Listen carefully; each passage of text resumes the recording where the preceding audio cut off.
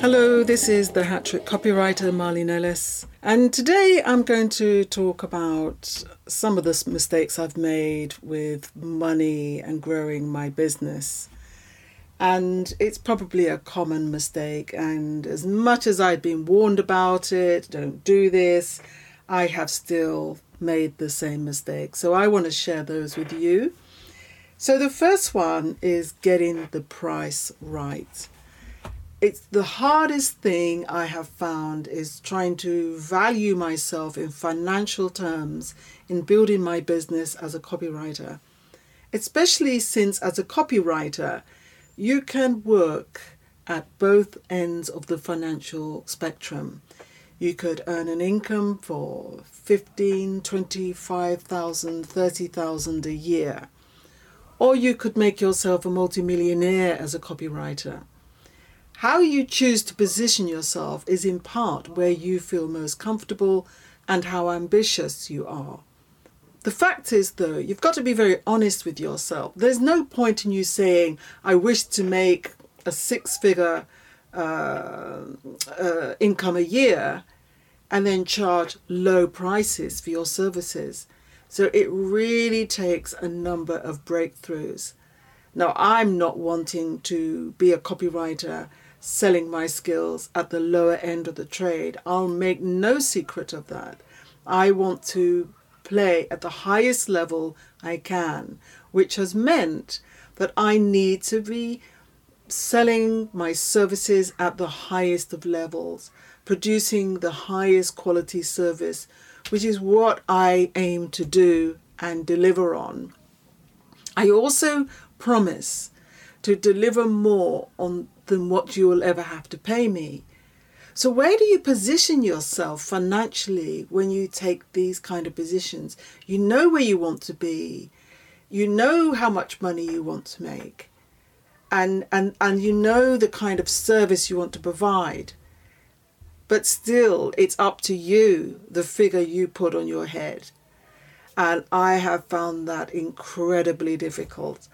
I've literally practiced saying the number in the mirror before I've said it to a client. I've practiced and yet, I mean, I think if any of you are really trying to push yourself, I urge you to work with a coach. It doesn't matter what level you are. You always need somebody to stretch you, because my coach has continually said, look, you are delivering this service, Marlene. Double your prices, double this, do this, do this. I've had palpitations.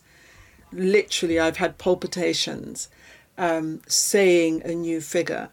And so sometimes I have undersold myself just because I have been afraid to say the number I intended to say. And here's the thing. If you have decided that's the value of your service, once you chicken out and you say something less, you're kind of selling out yourself, and you don't feel so good when you're delivering the service, not because it's of any fault to your client, but because you know you were worth more than this. And I have done that a couple of times. And here's the other thing. Your client, even if they don't know these sort of internal torments going on, something in the energy does get created so that you don't get to feel as appreciated either. So it's really, really important to say the high figure that you want to claim for your service. In honesty, you're going to deliver the value for your client, and you stick by it. Don't wobble at the end.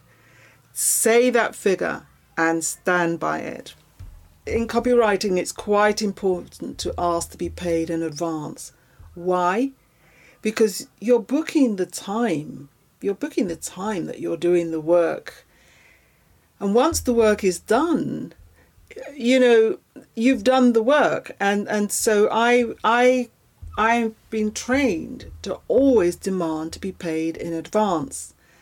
Now, a couple of times, most clients accept that, no problem at all. A couple of times, I've had clients say, no, 50% now and 50% when it's finished. That's only fair.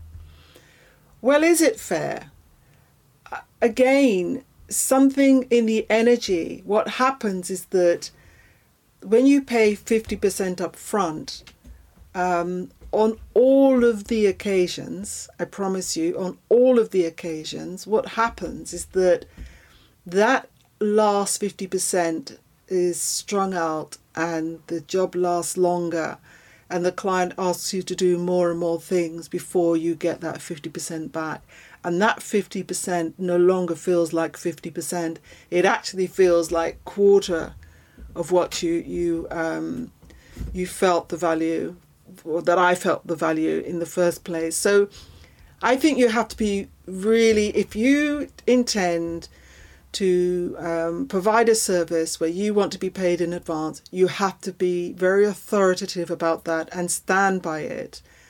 Now, sometimes that's really difficult. You want a job, you really want the job, you don't want to lose the job because you insist that you be paid in advance. And I totally appreciate that, but really be careful, because it's not just about compromise. It's about an energy that you can create when you don't stand in your word for yourself. And it's not a good feeling to feel undermined. I've got a client at the moment, actually, who I've done quite a bit of work for. I took 50% at the beginning. I am still waiting for that other 50%, and the job is long finished. And the problem for that is that it can be a very disempowering experience begging people, please would you pay me for the service I have provided? In the name of authenticity, I think if you're going to do that, then you've got to be like that for other clients. You know, if I'm buying a service, of course, I will pay in advance. Because I want that same respect, that same energy to come back to me.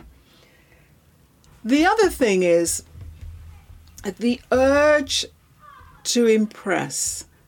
So you have a service that you're going to provide for a certain amount of money, but in the conversation, perhaps you're enjoying the conversation, perhaps you're enjoying what you sound like, and you feel excited about the connection you feel with your client.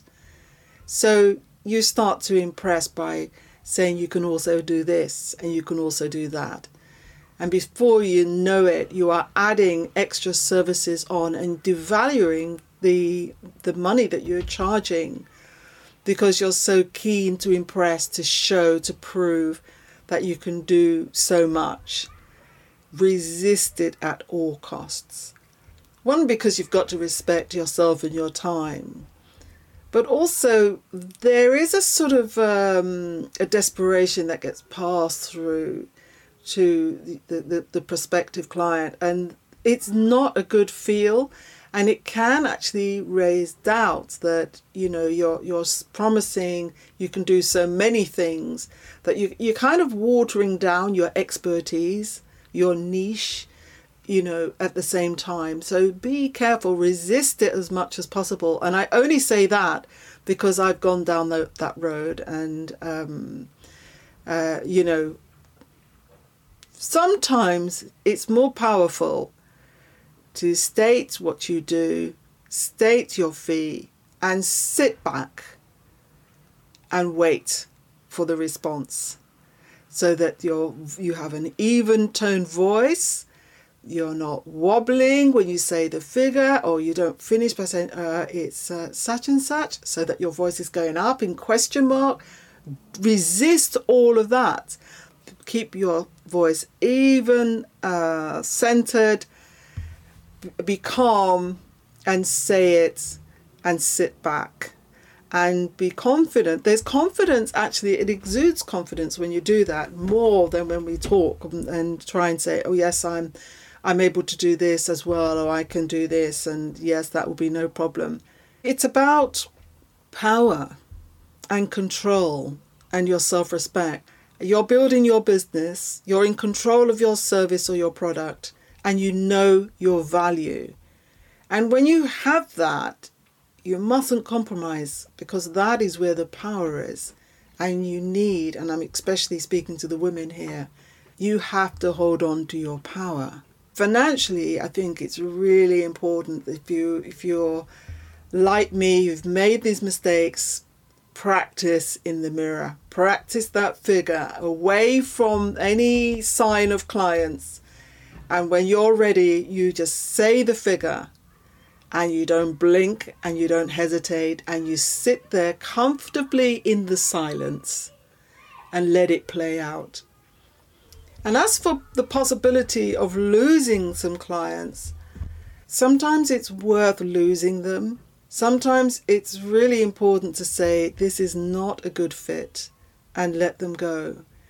Because I've been so excited to do a job that involved writing about food, and I love food. So I really relish the opportunity to write about food. And I was so keen on food that I wasn't really paying attention about how much compromise I was making, because I just wanted to do this job. And actually it was foolhardy. I agreed. I compromised so much that I worked for 2 days without pay before the client pulled out. So, that was a hard lesson and a painful lesson for me. I went against everything that I had been advised by my coach, and went ahead because I so desperately wanted to write about this product. Looking back, I can see it was never a good fit. Pay attention to your intuition, your instincts, and stick to the principles you've set for your business, how you're going to get paid, in what way you're going to get paid. And I'm not saying that there shouldn't be flexibility, but there has to be a line, and I think we always know that line where the crossover is between negotiating a price and feeling always a matter of self-respect. So that's my stuff to tell you today, the mistakes I have made, and hope that you don't make those same mistakes as well. If you've enjoyed my podcast, check me out on www.thehattrickcopywriter.com, and do tell others to come and listen to me if you've enjoyed me, and I'll speak to you again soon. Thank you. Bye-bye.